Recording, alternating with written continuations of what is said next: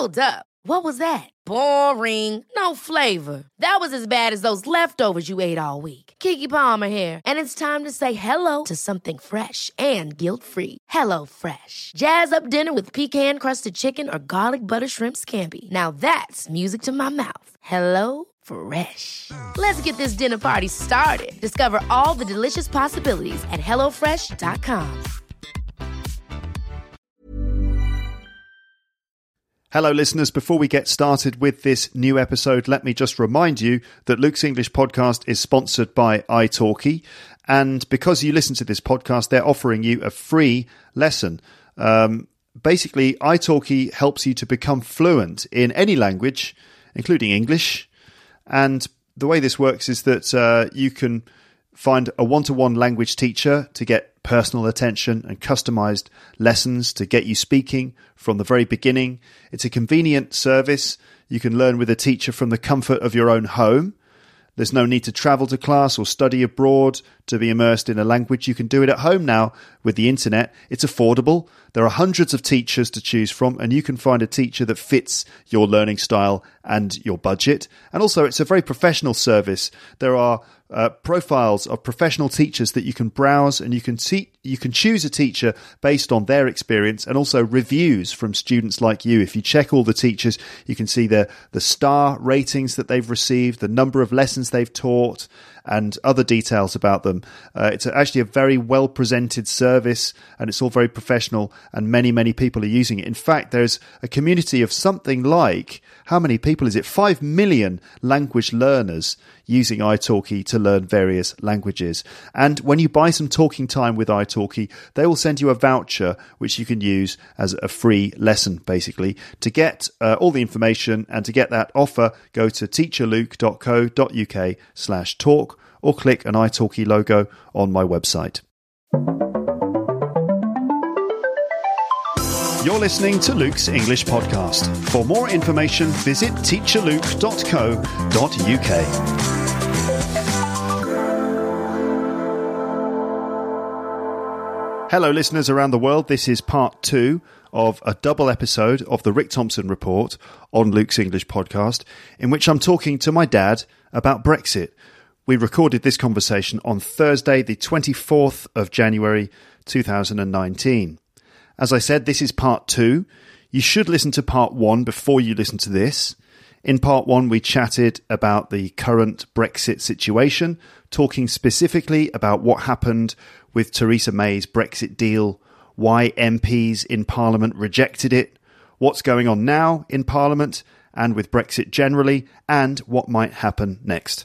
We talked about the possibility of a no-deal Brexit, also known as crashing out of the EU, and what that might look like. We talked about the possibility of Brexit being postponed or even cancelled completely, and we talked about the possibility of a second referendum happening. We also went into some detail about the Northern Ireland backstop, also known as the Northern Ireland border problem, and various other aspects of this complicated issue. This brings us to part 2, and in this part, we're going to respond to some questions from my listeners. And there are a few times when we refer to things that we said in part 1. So this will all make a bit more sense to you if you listen to part 1 first. That's episode 573. So assuming that you've heard part 1 of this conversation, let's now listen to my dad's responses to a few questions from my audience. So here is part 2 of this episode of the Rick Thompson Report on Luke's English Podcast. This is the Rick Thompson Report with Rick Thompson. So I asked some of my listeners on social media, on Twitter, on Facebook, and on my website if they had any questions about Brexit, and naturally people sent some questions in, and I've got them in a list in front of me. Not absolutely everybody's questions, but I collected as many as I could. Sometimes the questions were basically the same, so I've avoided questions that repeated themselves or each other. So let's go through some of these questions. Now, if you feel that we've already answered a question, you can just say, well, I think we've already dealt with that and we can move on. And of course, if you don't know you can say, I don't know, because you're not... I have a little bell here going, bing, that means no, don't know. Okay, well, I think since we've talked already quite a lot about the situation, some of these questions may have been answered already. Well, I can answer them nice and short. Okay, yeah, that would be good. It might help to clarify things. So the first, actually, 3 questions come from Hero on Twitter. And Hero says, I was expecting you to have another episode about Brexit with your dad. Thank you in advance. I have 3 questions. The first question is this. The result of the referendum in 2016 was roughly 52% to 48%, actually slightly different, 51.9 to 48.1. But do you think the ratio has changed recently? We have just mentioned that. Yes, we have just mentioned that, and the commentators and analysts are saying that there are more younger people now. Some of the older people who voted last time have died off, and I would have thought that there is probably a slightly different demographic, and the younger people overwhelmingly want to remain in the EU. So I read on theweek.co.uk this week on the 21st of January. Here's a quote, in fact, from the Week, and it says, Britain has seen a Brexit crossover where the number of younger Remain supporters who've reached voting age, combined with older Leave voters who've died since the referendum, has wiped out the 1.3 million majority that voted in favour of leaving the EU. So apparently... That's quite interesting. I think common sense says that if you have more younger voters, then the chances of a Remain result are increased. So... Maybe also just events and just the fact that we know more about what Brexit actually means now may have changed some people's minds. But at the same time... They may have done. I don't think it will change huge numbers of minds because people sort of fall into camps and, they've hardened their views. But I do know 1 or 2 people who have changed their minds, and they have changed their mind in saying, I voted Leave, but I wish I hadn't. I think there must be very, very few people who voted to Remain and then wish they voted Leave. Second question from Hero is this. Theresa May's deal was rejected several days ago, but she survived the no confidence vote. It seems to me that she was left with a heavy burden and no one else wants to be in her position. Do you think there is any possibility that she will just get angry and leave? Like, oh, I've had enough of this, I'm leaving. Yeah, I think we touched on that earlier as well. I think there's no prospect of her doing that. It's true that she has got a heavy burden. It's a very, very difficult position. And the best thing you can say for Theresa May is that people feel sorry for her. It's no reason to have a prime minister, have someone you feel sorry for.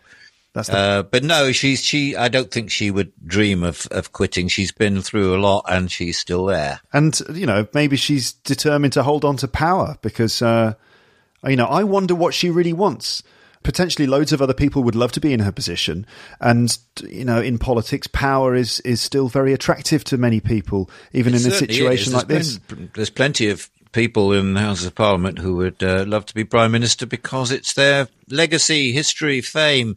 And I think Theresa May's legacy, she wants, is to be the Prime Minister who took us out of the EU. Yeah. Okay. So she's trying to actually, fulfill her destiny. Or at least trying to create a legacy for herself. Third question from Hero.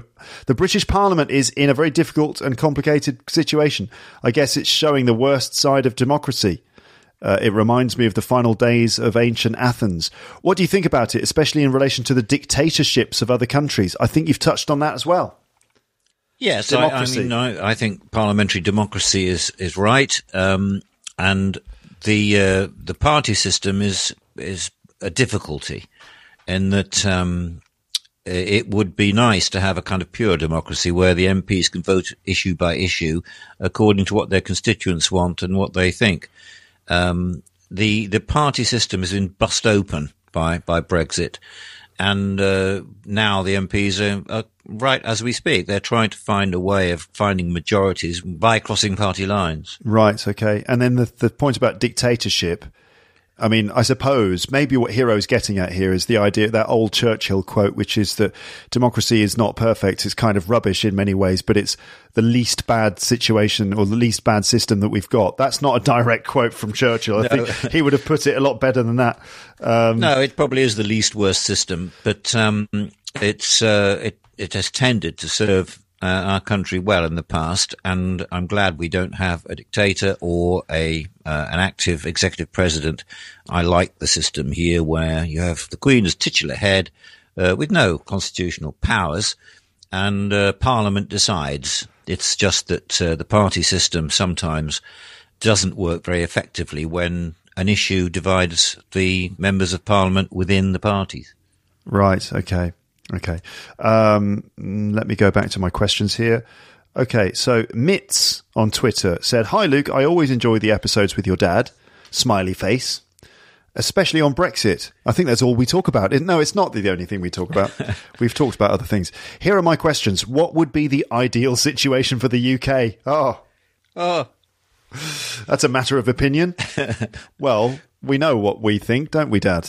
Yeah, I've put my cards on the table, as we say in English, and told you that I don't think we should be leaving the EU at all. I think it's going to be bad for the country. So for me, the ideal situation would be that another referendum is voted on by the House of Commons and that there's a clear victory for remaining.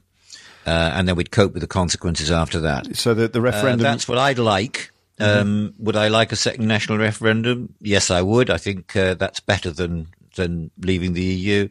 And to say having a second vote is undemocratic seems to me to be illogical. It's surely it's democracy if you say the situation has changed in the 2.5 years. We now know what we're facing. Are you sure? Do you want to do it or do you not? And I think that's democratic. Yeah, and I think if there was a second referendum, it would need to have a much clearer set of options on the ballot paper. Well, we haven't talked about that, have we? People are saying, we want a second referendum. Yes, what would the questions be? And some say it would be a 3-question ballot. Mm-hmm. The first question is, do we leave the EU on the deal the government has negotiated, whatever it happens to be? B, do you want to remain? Or C, do you want to just leave with no deal? Yeah. Now, how do you decide the result of a 3-way question referendum? And also, how can you be sure that people know what no deal means? Because there were some polls done. I'm afraid I can't remember exactly what they were, but I just saw some polls that were done asking people what no deal actually means. And a lot of people, not the majority, but some people thought that no deal Brexit meant no Brexit. Well, yes. That we would stay in the EU. Well, I think a 3-way referendum would be nuts, really, because whatever the result, the one in the front probably wouldn't get more than 50%. It might, but the point is that I think the MPs at the moment, quite a lot of them, are trying to find a way of ruling out no deal. Yeah. So that they can force the government through an act of parliament, really, to say we will not leave without a deal. So if you did then have a referendum after a new deal was negotiated in some way or another, the question would be the same as before. Do you want to be in the EU or do you want to leave on the government's terms? Right. On the terms of the agreement. Okay. Next one is from, and as we go through these names, as I've said before on the podcast, I'm sure I'm going to be pronouncing them all wrong, so sorry in advance. Lysak Michael on Twitter said, "Hello, Luke.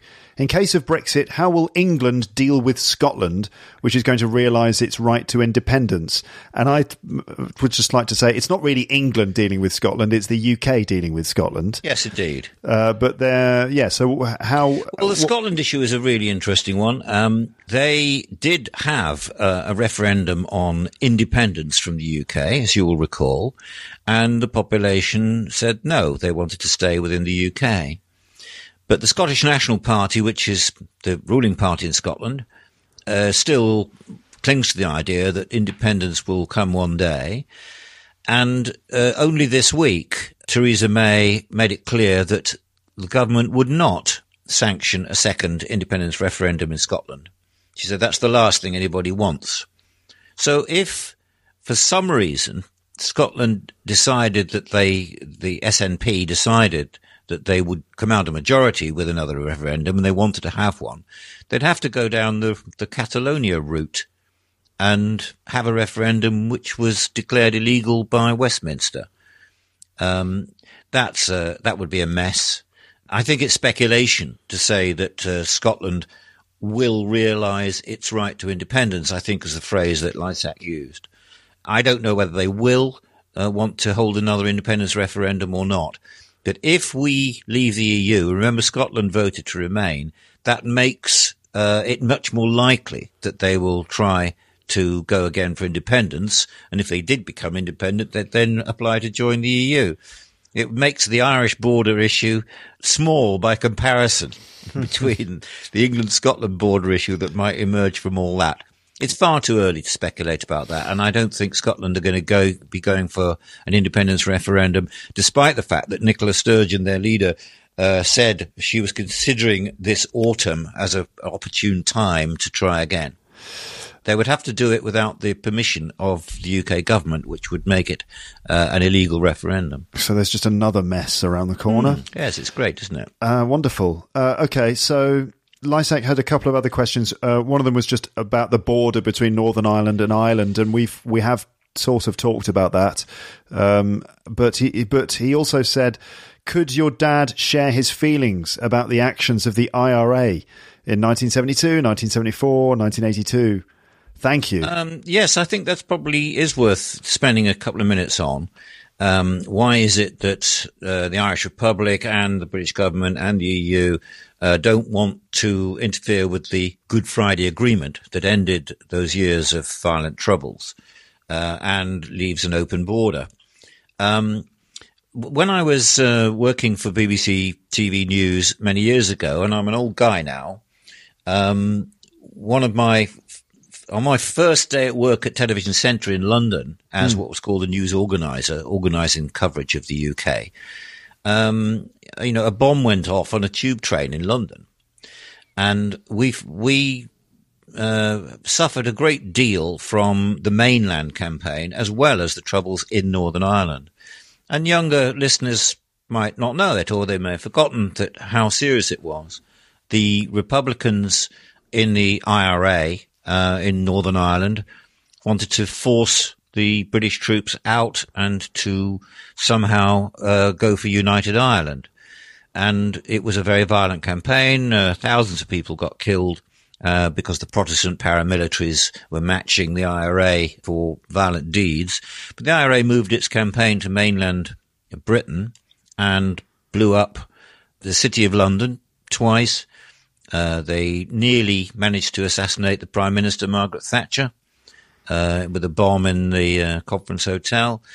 They murdered one MP, Airey Neave. They murdered Prince Charles's uncle, Lord Mountbatten. They set off bombs in Manchester, Birmingham, which killed 30 people. And it was a hugely long-running, violent campaign. In Northern Ireland, the border had these great border checkpoints, heavily armed troops, barbed wire and everything else, and they were a target for the IRA. They would attack the border posts relentlessly and attack the soldiers who were stationed there. This is the spectre of bringing back a hard border in Ireland. I think it's almost inevitable that the elements of the IRA who've never really gone away would be back in action. And we had a bomb went off in Londonderry just a few days ago. I don't know whether people saw it on the TV. That's in Northern Ireland. In Northern Ireland. It nearly killed a group of people who walked past this car bomb just before it went off. These things can easily come back. And so there will be no border on the island of Ireland, that's for sure. The trouble is, the government hasn't worked out how to secure a border with the EU without that. Okay. There you go then. All right. Let's move on. Ladislav on Facebook, he said, I'm so looking forward to this episode. I was wondering whether you were going to record one. I must say that the Rick Thompson Report episodes are the best, alongside ones with Amber and Paul. Oh, really? I don't think I'm quite as amusing as Amber and Paul. Well, you've got your. There's value in these episodes that perhaps there isn't in the Amber and Paul episodes, but so you've got your appeal of anyway. sorts. Thank you very much, Ladislav. I'm a fan of yours too. The question is, how long will it take to decide what the next step is going to be? Well, we've obviously covered that. We're now waiting for more Commons votes on the 29th of January. The clock is ticking, and we don't know how it's going to be resolved. But if the Brexit date isn't delayed, at the moment, we crash out on the 29th of March. Okay. All right. Ivan on Facebook said, what surprises me about Brexit is some split of the picture that I'm receiving. Never in my life have I heard anything positive about Brexit from articles, podcasts or media. And at the very... anything positive about Brexit or anything negative about Brexit? He wrote, never in my life have I heard anything positive about Brexit from articles, podcasts or media. I don't know which media has been consuming. And at the very same time, whenever I speak privately with a UK citizen, I ask them whether they support Brexit, and I keep getting answers that basically are, it's complicated, but yes. Now, I don't know what the question is there, but I guess that Ivan's question is about how come he gets different accounts from the people he's talking to and the media that he's consuming. Obviously he's not consuming the popular press here, which is overwhelmingly pro-Brexit. And when the judges a little while ago ruled that Parliament did have to have a vote on the Brexit deal, the Daily Mail put their faces on the front page and called them enemies of the people. Here we go again. The people have decided. The judges are getting in the way. There's been plenty of pro-Brexit material. More than obviously, the broadcasters, I think, try and balance it out all the time. If you're a convinced Brexiter, you hate seeing Remainers on the telly, and if you're a convinced Remainer, you hate seeing Brexiters on the telly. But I'm absolutely sure that they've all had different views, and the explanations have been very balanced. All I can say is that the broadcasters in this country are under obligation, all of them, to be impartial on news, and I think they try very hard to do it. And if you're watching Sky News or ITV or BBC News, you will get one side and the other side, particularly in the current affairs programmes. I don't think there's been no Brexit coverage in the media. On the contrary, some of the newspapers, which have no responsibility to be impartial, are relentless in their campaign to leave the EU. Sometimes you get this narrative, which is that the mainstream media is pushing the idea of remaining, and then the ordinary people are all about leaving, and that there's some sort of conspiracy by mainstream media to push this thing called the European Union. It's a phenomenon. It's worldwide. I was saying earlier how the populist politicians claim that they know what the people want. The people. Donald Trump is a classic example of that. He campaigned on draining the swamp. That was Washington. Get rid of the out-of-touch elite. He represents the people. Well, it's a commonly felt thing that the elite, educated, those in charge, the bosses of the companies and the elected MPs are somehow ill-qualified to represent the people. It's happening all over the place. It's happening in Italy, and it's happened in France with Marine Le Pen saying the same thing. So, Ivan, I don't know which media you're consuming. I mean, maybe you just listen to Luke's English podcast, and on the episodes of the Rick Thompson Report, you do get arguments that say Brexit's a very bad idea. And maybe if you're, I don't know, listening to some other Brexit podcasts or whatever, I don't know. But there's tons of media. In fact, I would say most of the newspapers that people read in the UK, the Daily Mail, the Sun, are two of the most popular papers in the country. So if we're talking about media, certainly for the newspapers, most of them are pro-Brexit.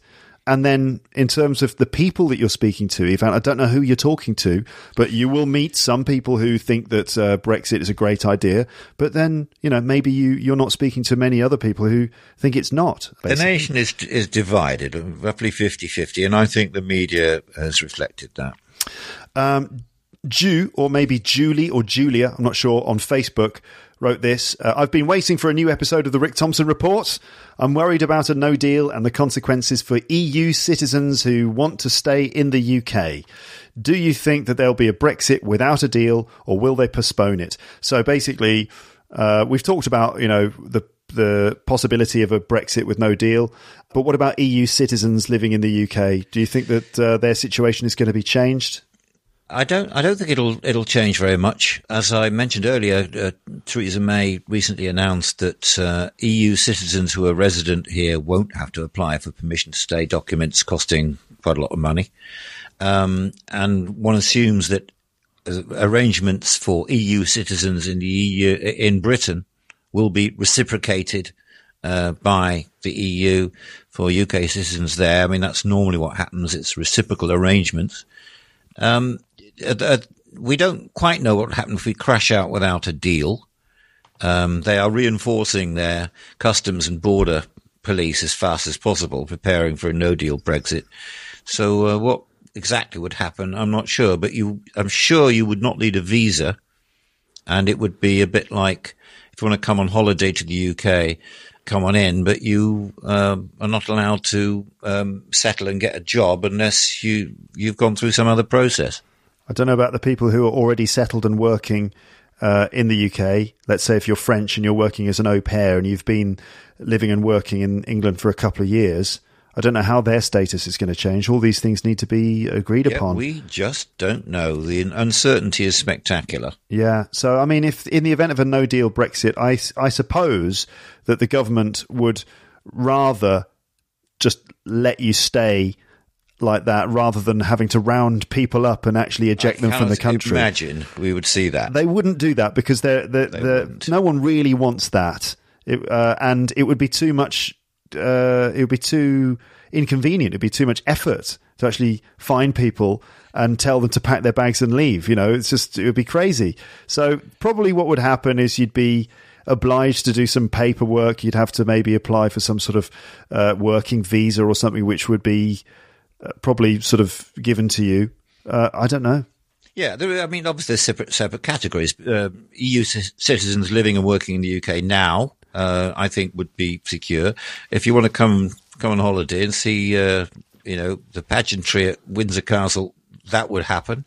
But if you wanted to be an immigrant, if you wanted to emigrate from a European country and come to the UK, that's a different thing. And they obviously, one of the reasons people voted to leave was they thought too many people were coming in the country. And so, the government will come up with some, scheme which says the people we want can come in, but you have to have skills or you have to be in the job categories we need. I don't know. Okay. Next question comes from, by the way, Ju also said, by the way, I've been listening to your podcast for about a year and I just love it. And that was the sound of applause. Aritz wrote this. Hi, Rick. I'm from Spain, working in London. What's going to happen with the pound-euro exchange? Shall I send my savings in pounds to Spain buying euros? So he wants financial advice from you, Dad. I'm definitely not going to give him any financial advice. All I can say is that with all this uncertainty, the pound is still held up against the euro quite well. And we don't know what it's going to do. The financial markets, and that includes rates of exchange, are law unto themselves. They don't tend to follow logic.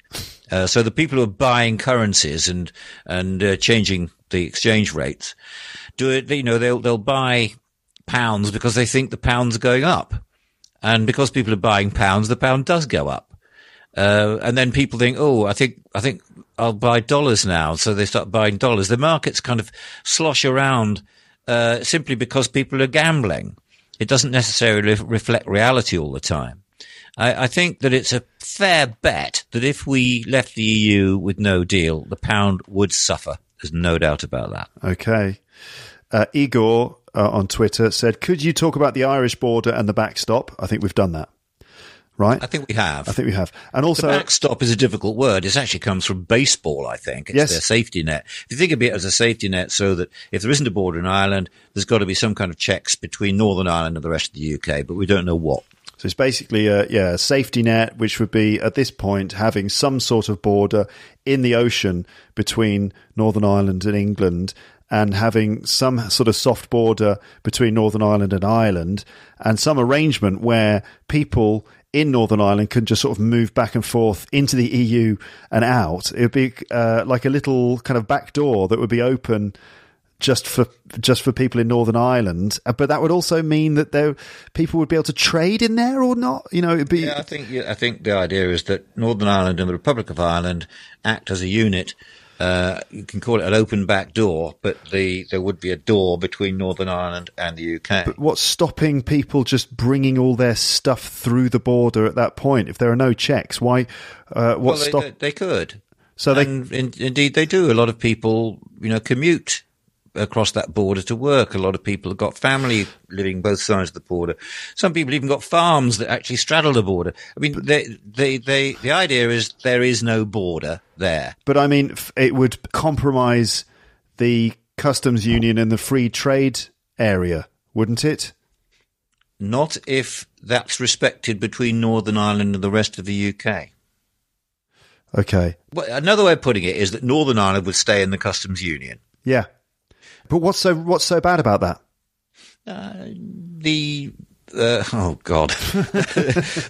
The Democratic Unionist Party, the biggest party in Northern Ireland, which is basically very much allied to the Conservatives because they're keeping Theresa May in power by voting with her, all 9 of them.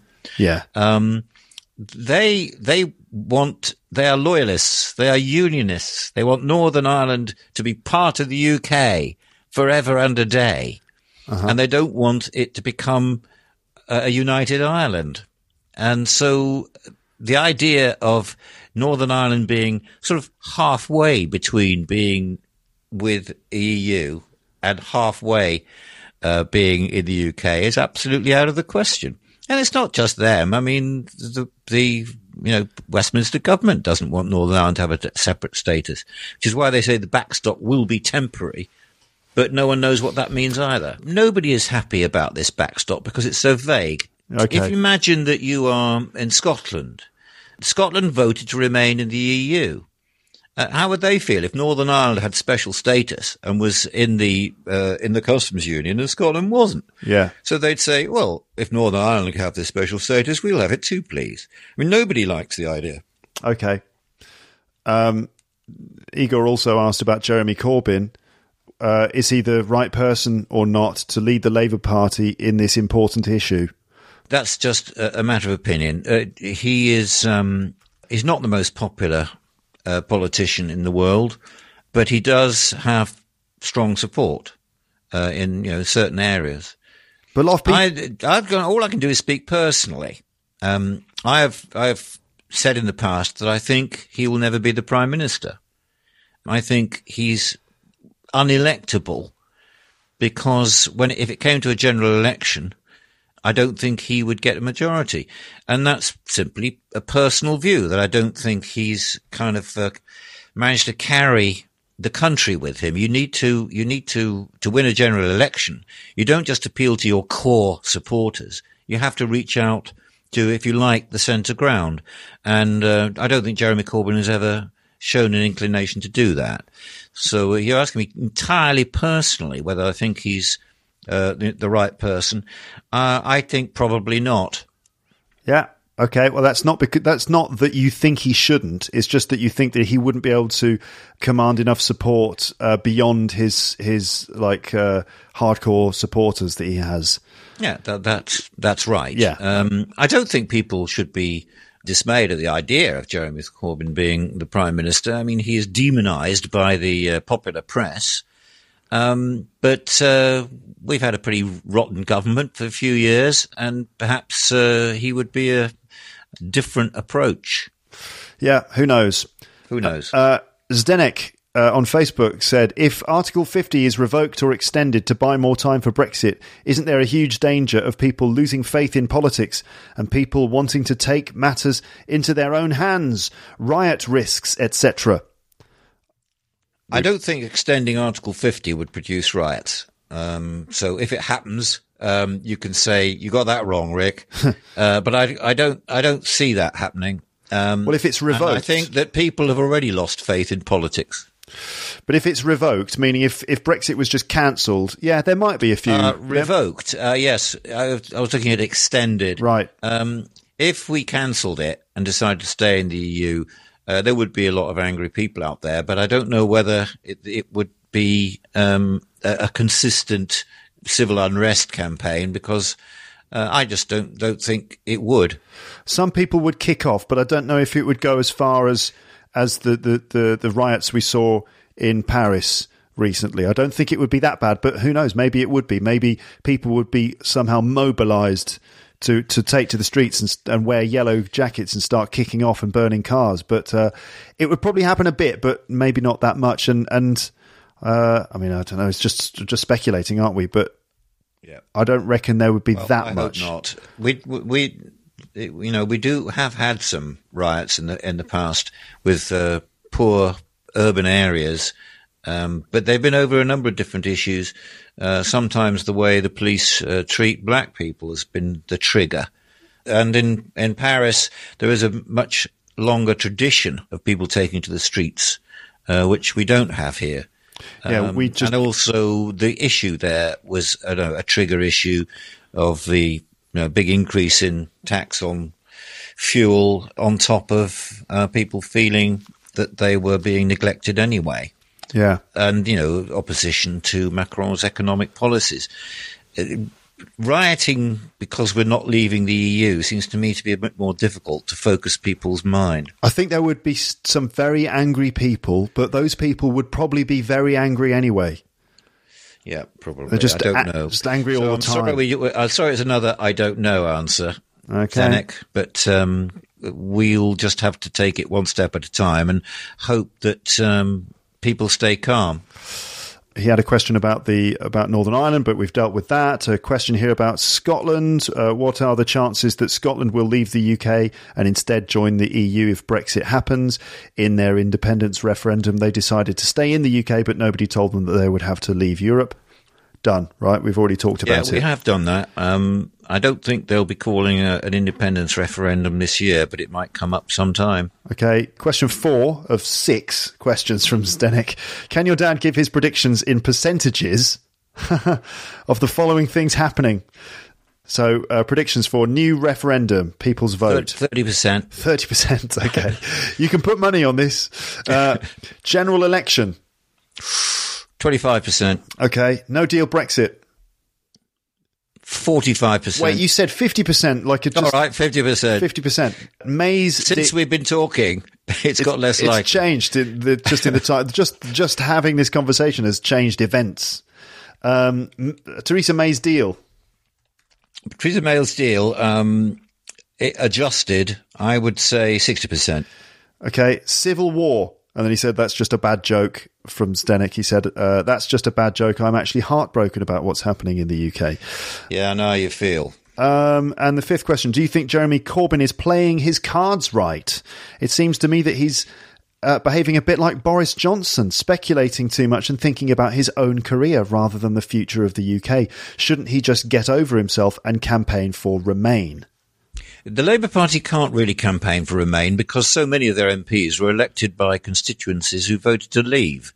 The party is split. Corbyn is obviously hoping that in the end there will be a general election because the government just can't get through this. And he would then hope that he would win it. That's their position. And they're keeping their options open, which is also a second referendum. They haven't taken that off the table, but they're not actually actively calling it for it. Recently, whether he's playing his cards right or not, I don't know, but a lot of people are saying we don't know where Labour stands on this, and that's a position you don't want to hold too long. Okay. Question 6. A lot of people are angry at the prospect of Brexit not happening. They say it would be undemocratic. Don't you think that ignoring the people's voice would not be right? On the other hand, parliamentary democracy means Parliament is the body that decides. Why should ordinary folks have such power, especially if they clearly have no clue what they're doing? So it's basically the referendum, the people's voice, versus the executive power of parliamentary democracy. Yeah, well, we covered that in some detail before, and I'm convinced that the referendum is a bad idea, and that parliamentary democracy ought to hold sway. I mean, it's ironic that, according to all the information we have, the government's full of cabinet members who want to remain in the EU. If you had a free vote of MPs tomorrow, they would probably vote to remain in the EU. The House of Lords, the second chamber, is in favour of remaining in the EU. The City of London is. The main manufacturing organisation, the Confederation of British Industry, doesn't want us to leave. Scotland doesn't want us to leave. Northern Ireland doesn't want us to leave. And yet we're leaving. Okay, all right. Moving on to the next question. This one is from Cowan, and I like this question. It says, is Brexit still a thing that's going to happen? I thought it got cancelled or something, or whatever. At least I heard it somewhere. Yes, I don't think you heard that right.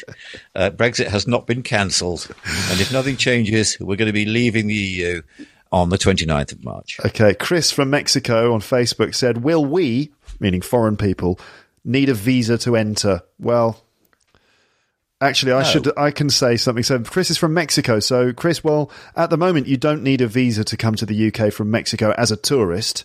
So I don't think that's going to change. Because this is change. Our relationship with Mexico and people coming from there is not going to change. So that's got nothing to do with the EU, as far as I know. So I think it's going to be this. It'll stay the same, I suppose. Marcio on Facebook said, why did the UK government itself create this bad situation that has stopped the entire country? Well, a good question. I'd say ask David Cameron.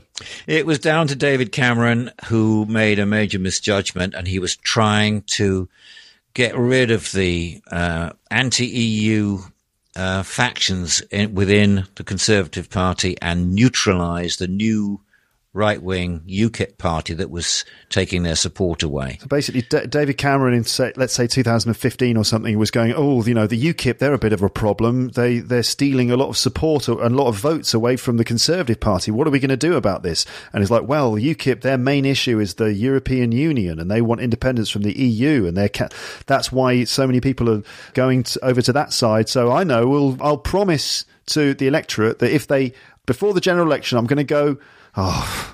Yes, he was. It was in the election promises in their manifesto that he would negotiate a more favourable deal for the UK and then put it to a referendum. Right, but the idea was that the electorate, that people would vote for the Conservatives, like people who might vote UKIP would choose to vote Tory because it would give them the chance to vote in a referendum on Europe. So it's his way of making sure that people voted Conservative instead of voting UKIP. It's like, vote for us and we'll give you the right to have a referendum about Europe, which is this thing that you care about so much.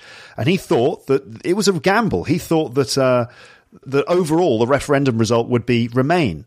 And that would then fix the Conservatives' problems with UKIP. It would be like, well, UKIP, you can go away now because we had a referendum and the people decided to remain. So off you go on your bike. And then the Conservatives would be safe again from the threat of UKIP. So it was basically David Cameron called the referendum in order to save the Conservative Party, and it failed. Yes, it was an irresponsible gamble. And, of course, the way he's behaved since hasn't endeared him to people. He resigned promptly the next day after the referendum. Well, that's really walking away from the problem you've caused, isn't it? Yeah. And he walked back inside number 10 Downing Street, ready to pack his bags, humming a little tune. You'll see it on YouTube if you like. Yeah, the microphones picked up the audio, and he went into Downing Street. There's an actor here who is a very popular actor in a soap opera who is a voice of the people kind of character from East London, though he is certainly very well informed. And he famously in a talk show ranted on about Cameron. Where is he? Where is he? Where is the geezer? He's in the south of France. He's in Nice with his trotters up. The trotters are pig's feet, and it's a London expression for your feet. With his trotters up. Where is he? No, it's where is the geezer? Where is the geezer? He's down there in the south of France. He's down there in Nice with his trotters up. Where is the geezer? The twat. He said twat. Can you say twat on there? He said twat on live television, and people were shocked. He certainly did. Who knows about Brexit? Yeah, quite. No one's got a fucking clue what Brexit is, yeah? You watch Question Time, it's comedy. Were you no clearer when Jeremy Corbyn explained No, I got Labour's the clue. policy? No one knows what it is. It's like this mad riddle that no one knows what it is, right? So what's happened to that twat David Cameron who called it on? Let's be fair. I think you're referring to our former Prime Minister. Yeah, but how comes he can scuttle off? He called all this on. Yeah. Yeah? He has no regrets. Where is he? He's in Europe, in Nice, with his trotters up. Yeah? Where is the geezer? I think he should be held accountable for it. He should be held accountable for it. It's a valid point. A lot of people do feel that all politicians on Brexit have basically conspired to be incompetent at best and downright reckless at worst. And the country is now heading towards a perilous cliff, and no one really knows what's going to happen when we fall off it. So it became a very popular little sequence, this. So David Cameron is now widely regarded as a twat. Yeah, okay, and he wasn't in the first place, to be fair. Stavtsev on Facebook said, does it mean that Northern Ireland will be able to reunite with Ireland? Coup. No. Can't see any prospect of that happening in my lifetime. But you know that there are quite a lot of Republicans living in Northern Ireland, and the population is split on religious lines. The Republicans are overwhelmingly Catholic, and the loyalists, as they call themselves, the Unionists, are overwhelmingly Protestant. But it's not a huge difference in numbers, and some people say that one day they will actually have a majority for uniting with Ireland, but it will take a long time. But the thing is, at the moment, Stavtsev, and I don't know if I'm pronouncing your name right or wrong, or if I'm really understanding what's going on behind your question, but it's not the case that Northern Ireland wants to reunite with Ireland and it's Westminster in London that's stopping them. That's not what's going on. It's that, you know, some people in Northern Ireland want to reunite and some people want to stay part of the UK. That's the issue. If everyone in Northern Ireland wanted to reunite with Ireland, it would happen. But the fact is there's people on both sides of the argument living in the same place, and that's why it's an issue. And finally, we've got Farshid on the website who said, what advantages does it give to Britain? So what advantages would Brexit give to Britain? The people who are campaigning for us to leave the EU talk substantially about international trade, and they say there are opportunities in the growing economies, India, China, other places in the Far East, and we could strike a trade deal with the United States, which will be better than the EU's deal. And so on and so on. They just like the idea that we can look forward at a high-tech place dealing with these growing economies. And, of course, we do have decent contacts in the old British Empire, the British Commonwealth, particularly in the Asian subcontinent. So that's the main argument. Also, there are matters of principle they talk about, which is that they don't like a European court ruling on British laws. That's a different subject. But it's all about we don't need the EU, we can do better on our own. Yeah, I mean, to be honest, as far as I'm concerned, Farshid, like the advantages to Britain, a lot of people talk about these concepts like, well, we can strike trade deals based on World Trade Organization rules. A lot of it's just kind of rhetoric, and I can't actually see the benefits myself. I'm trying to find them because I would like to imagine that this is going to be a step in the right direction for my country. But in all honesty, I can't actually see many benefits. And even though people talk about us striking trade deals with other countries, whenever I actually read about it or get into the details of what World Trade Organization rules actually means, it becomes clear to me that it's just kind of pie in the sky, empty rhetoric. The reality of the situation is that it would suddenly devastate many aspects of our industries and agriculture and stuff in the UK, because there would be all these complicated issues with trade tariffs that would make it extremely difficult for us to actually get decent trade deals. It's not simple. Going to World Trade Organization rules would be actually a very bad idea for us. That's the default position, that if we leave the EU without any kind of deal, we would have to trade under WTO rules, which is, an internationally agreed tariff. We for example, I think cars and car parts attract a 20% tax for the importer. Is that right? There's a whole bunch of WTO tariffs. No, the people who support Brexit say, well, that's just the starting point. We would negotiate separate deals bilaterally with all these different countries, and they're all very keen to do wonderful deals with us. Australia, New Zealand, Canada, the world can then trade with us without us being told what the tariffs are by the EU. But negotiating a trade deal, as Luke has indicated, is very complicated issue. And the EU has spent the best part of 10 years trying to negotiate a trade deal with the United States, the so-called TTIP, and it's still not quite there. And one of the things that's changed since the Brexit referendum in this country is that President Trump got elected.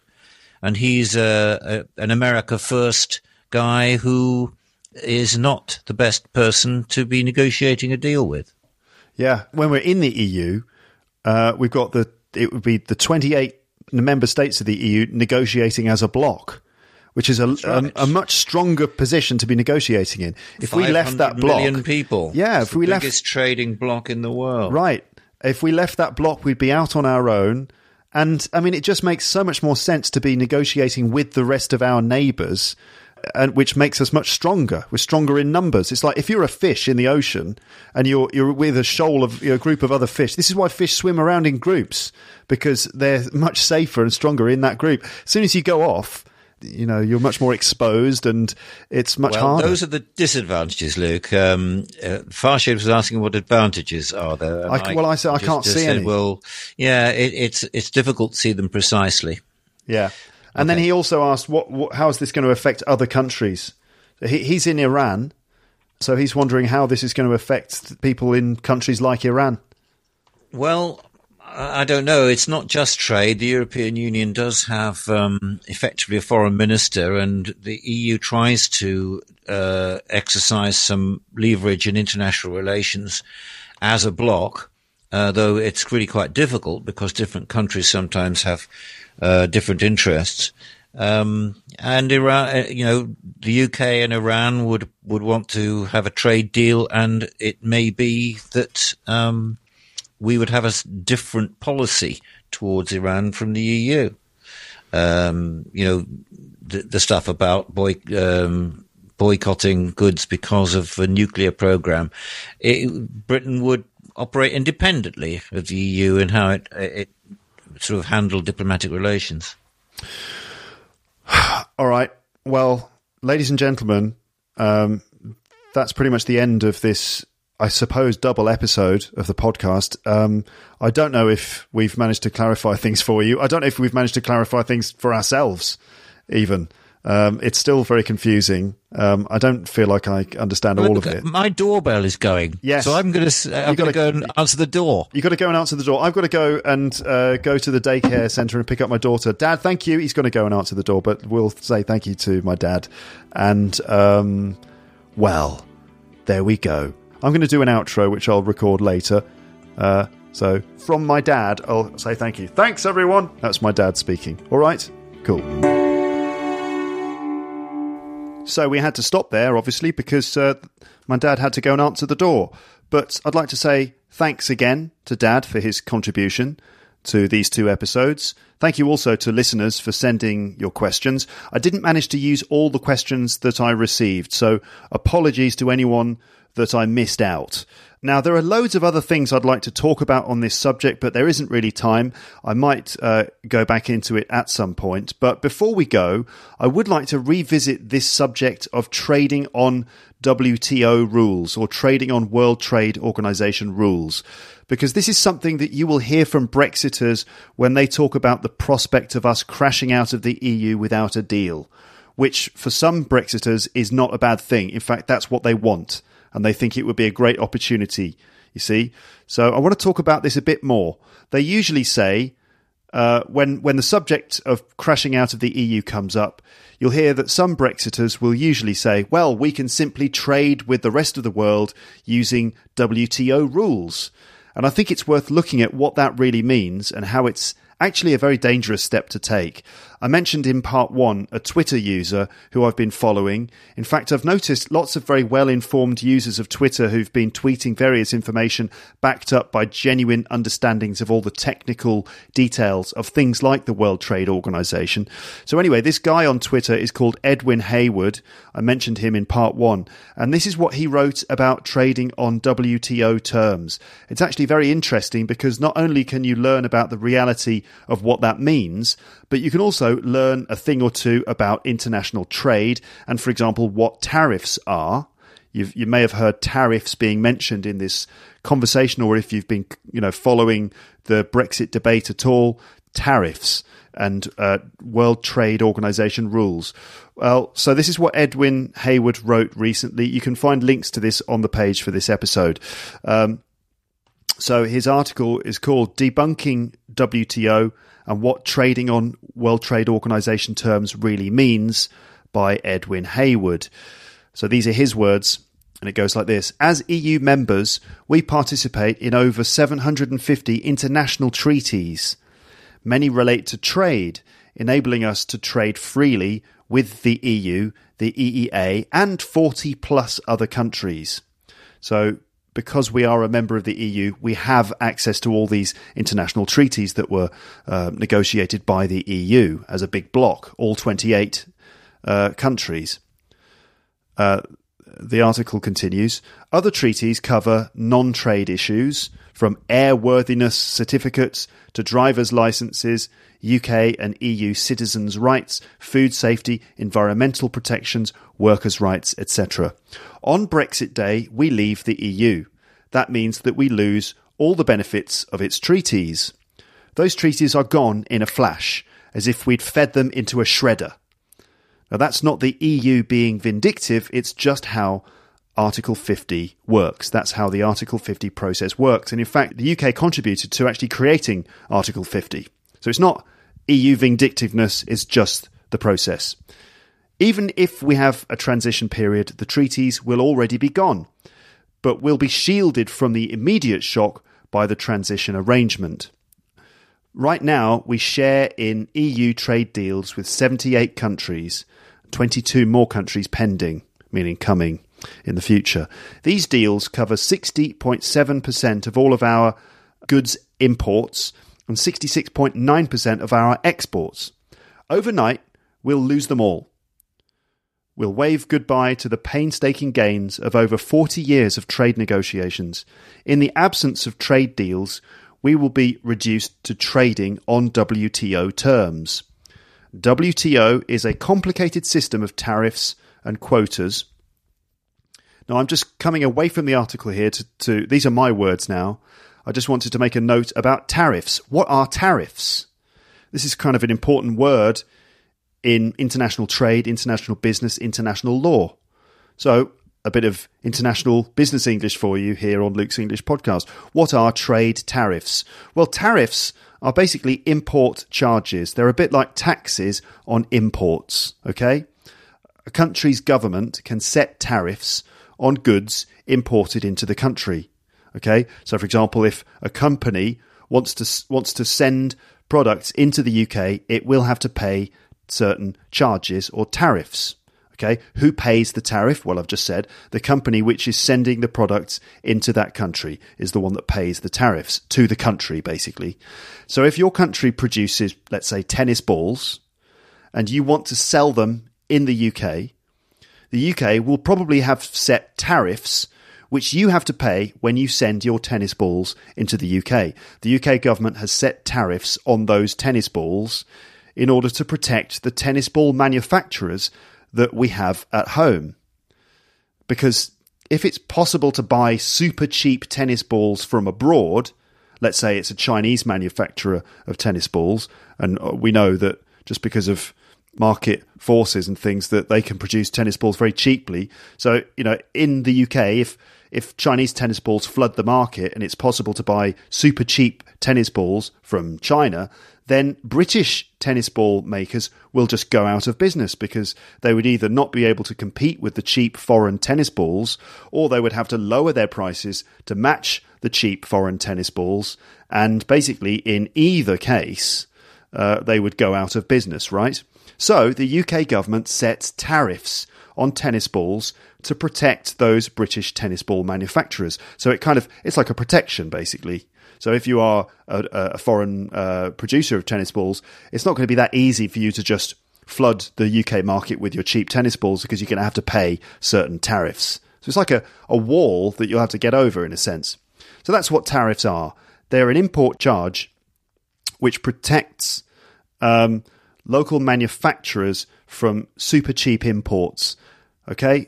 All right, so they're a form of protection. So that's what tariffs are. Let's now go back to the article by Edwin Hayward. All right, so in the absence of trade deals, we will be reduced to trading on World Trade Organization terms. WTO is a complicated system of tariffs and quotas, plus a baseline set of rules designed to make trade a little less painful and a little smoother than it otherwise would be. WTO provides a baseline for trade, but it is the absolute minimum that all rational countries seek to improve on, right? So WTO is the base level, but every country attempts to create other agreements above or beyond WTO. That's why everyone's trying to sign trade deals all the time. The whole point of trade deals is to improve on the basic terms offered by WTO. So basically, WTO is not some sort of great alternative to being part of the European Union. It's just the absolute minimum basic stuff. It's like if you were in a city and you're offered transport options, WTO is a bit like just going everywhere on foot, okay? Compared to being able to travel around with all the other means of transport that you might have access to otherwise. So in trade terms, WTO can be compared to 4th division football. It's definitely a step up from just kicking a football round the park using jerseys as goalposts, but it's by no means a high standard. Let's talk about tariffs. WTO has an immensely complex schedule of tariffs running into thousands of categories. Different products attract different tariffs. For example, under WTO, cars are subject to tariffs of 10%. Tariffs are paid by importers, but of course, they then turn around and pass those extra costs onto the consumer. So in the case of my tennis ball example, if the Chinese manufacturers had had to pay the tariffs on the tennis balls would naturally be more expensive. So they pass the costs onto the consumer. Right now, UK manufacturers can sell cars to the EU tariff-free. But under WTO, those cars will be subject to 10% tariffs. So if the UK is importing cars into the EU, suddenly we'll have to pay 10%, effectively making UK-made cars 10% more expensive for EU consumers. But all the major car manufacturers have manufacturing facilities elsewhere, including other EU countries. So if we are reduced to trading on WTO terms, they will just shift production to the EU and avoid the 10% tariffs. WTO gives us the right to control the tariffs on our imports, so we can decide what tariffs we will set on different things. And we can even reduce them to zero if we want to. But that's when the WTO most favoured nation rule kicks in. The most favoured nation rule is possibly the most misleading expression ever invented, because what it really means is that we're not allowed to favour one nation over another in our WTO dealings.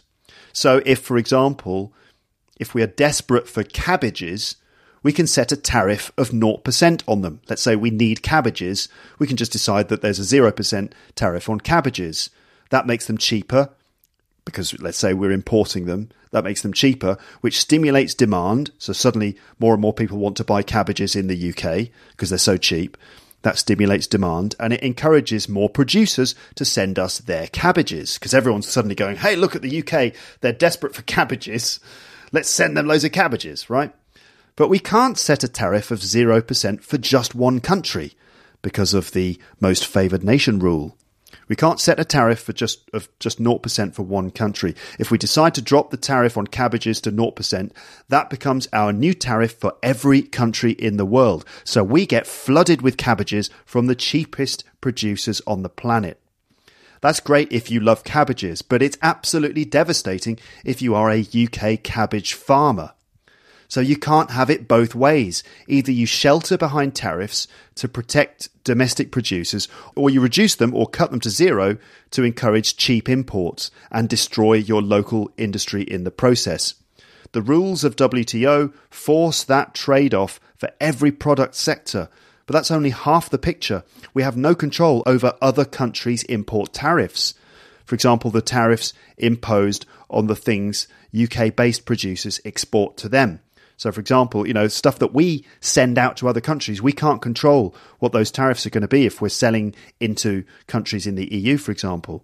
If we're trading with them on WTO terms, both the EU and non-EU countries will impose whatever tariffs the WTO demands. Overnight, our exports will be more expensive. That, combined with the fact that we will no longer share common standards with the markets we export to, we're also covered by the treaties that we will have lost, that will make products manufactured in the UK significantly less competitive in the global market. And remember, it was 66 or more % of our exports going to the EU. That would suddenly be subject to WTO standards.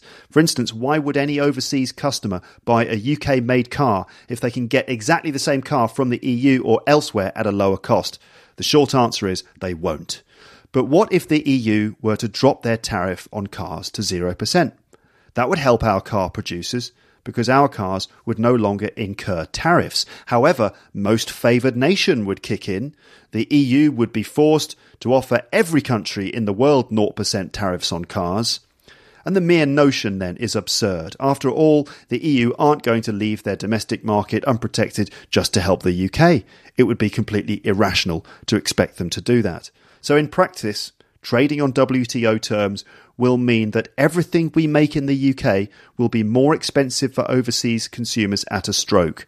Some industries may be able to reduce their production costs to offset the tariffs, but most of them will just collapse. And we will be faced with the impossible task of choosing product by product, industry by industry, which producers to protect by maintaining our own tariffs and which to throw to the wolves by cutting or eliminating our tariffs. If all the above sounds grim, that's because it is.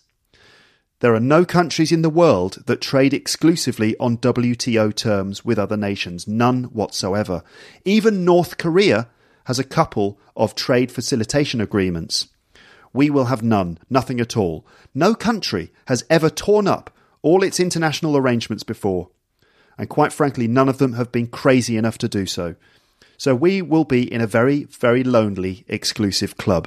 So if anybody tells you the UK will be okay trading on WTO terms, they either A, don't understand what that means, or B, are lying to you.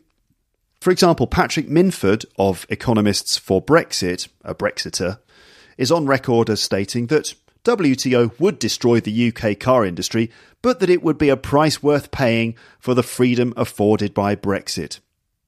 So in other words, Brexiters see manufacturers as just collateral damage to be swept aside in pursuit of Brexit. Perhaps you're not so sanguine. Perhaps you would quite like the UK to keep manufacturing things, in which case you need to take heed of just how destructive, how damaging trading on WTO terms would be. Estimates for the likely damage range from 7% to 10% of GDP. Even at the low end, that's worse than the 2008 financial crash. But unlike the crash, we would be deliberately, willingly inflicting the pain on ourselves. It's incredible, but it's true. And the result would be the return of austerity, not for a few years, but for decades or generations to come. So WTO, just say no. So I wanted to read that out because, as I said, I just wanted to kind of at least give some insight into what WTO would mean, because you hear it all the time from Brexiters, and it's just not really an argument that stands up when you actually look at the reality of what WTO terms are. And just before we end this episode, I'd like to play you a bit of audio from a recent appearance by a man called James Delingpole.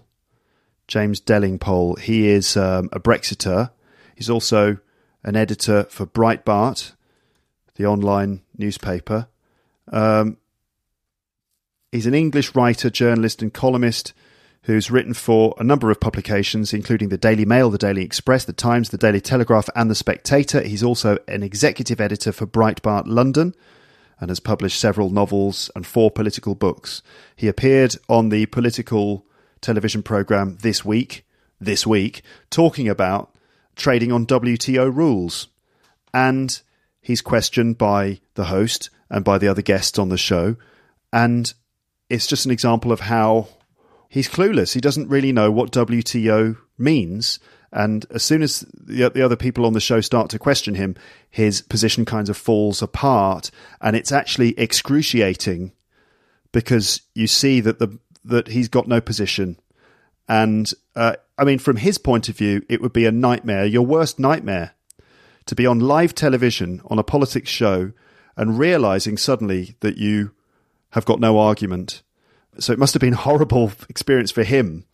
But this, for me, is just an example of how Brexiters will talk about WTO terms, but actually they don't really have a case. They don't really have an argument. So this is the audio from that. I'll stick the video for this on the page for this episode. When this is finished, that'll be the end of this one. Thank you for listening.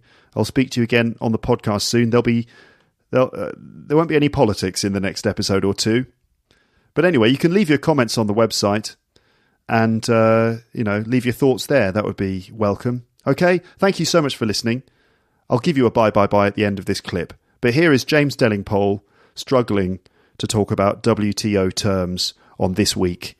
If we leave on WTO rules, would we then still unilaterally have zero tariffs on everything coming in from the EU the way it is now? I'm not sure. No. I don't think you can you? They can't give you preferential tariffs to the UK. We're gonna take a hit. So we would have to put tariffs on things. It's a hit worth taking. Did you say that during the referendum, that we're going to take a hit, and it's a hit worth taking? I think everyone out there right now in the country who voted leave is not thinking, what we really voted for was kind of half in, half out. That's not what I'm asking. Did you tell people that their jobs could be on the line? Did you tell people during the campaign that they could take a hit? Brochure. No, but you're saying that you're going to take a hit as though we all take a hit. Did you tell people that? I'm saying that you can't leave the European Union without consequences. Inevitably, like in a divorce, there's going to be question. That, as far as I understand, if we leave without a deal and then we're on WTO rules, then we cannot be given preferential treatment in terms of any tariffs. If we did leave on WTO rules, we would have to put tariffs on things coming in from Europe. Because if we continued tariff-free, we would then have to be tariff-free to the whole world. Under your WTO rules, you can't pick and choose. If there's no tariff on what you're giving me or exporting, there'll be no tariffs on what he's doing. Yep. So, and if you did that, why would anybody do a free trade deal? That's the base position. That's the starting position. Then you negotiate from there. I mean, President Trump has already said that he's happy to give us a fantastic deal. No, let me just clarify this. Because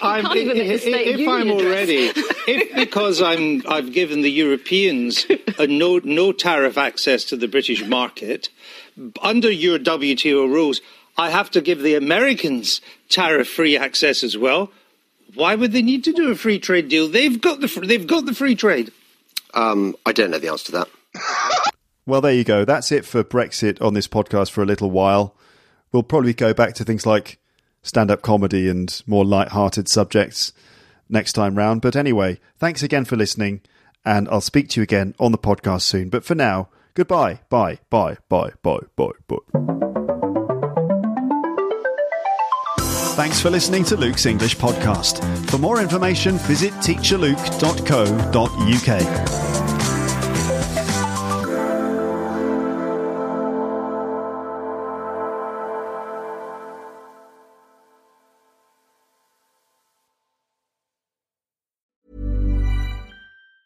Ever catch yourself eating the same flavorless dinner 3 days in a row? Dreaming of something better? Well, HelloFresh is your guilt-free dream come true, baby. It's me, Keke Palmer. Let's wake up those taste buds with hot, juicy pecan-crusted chicken or garlic butter shrimp scampi. Hello Fresh. Stop dreaming of all the delicious possibilities and dig in at HelloFresh.com. Let's get this dinner party started.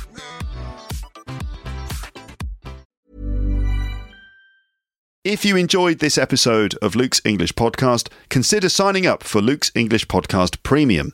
You'll get regular premium episodes with stories, vocabulary, grammar and pronunciation teaching from me and the usual moments of humour and fun. Plus, with your subscription, you will be directly supporting my work and making this whole podcast project possible. For more information about Luke's English Podcast Premium, go to teacherluke.co.uk/premium info.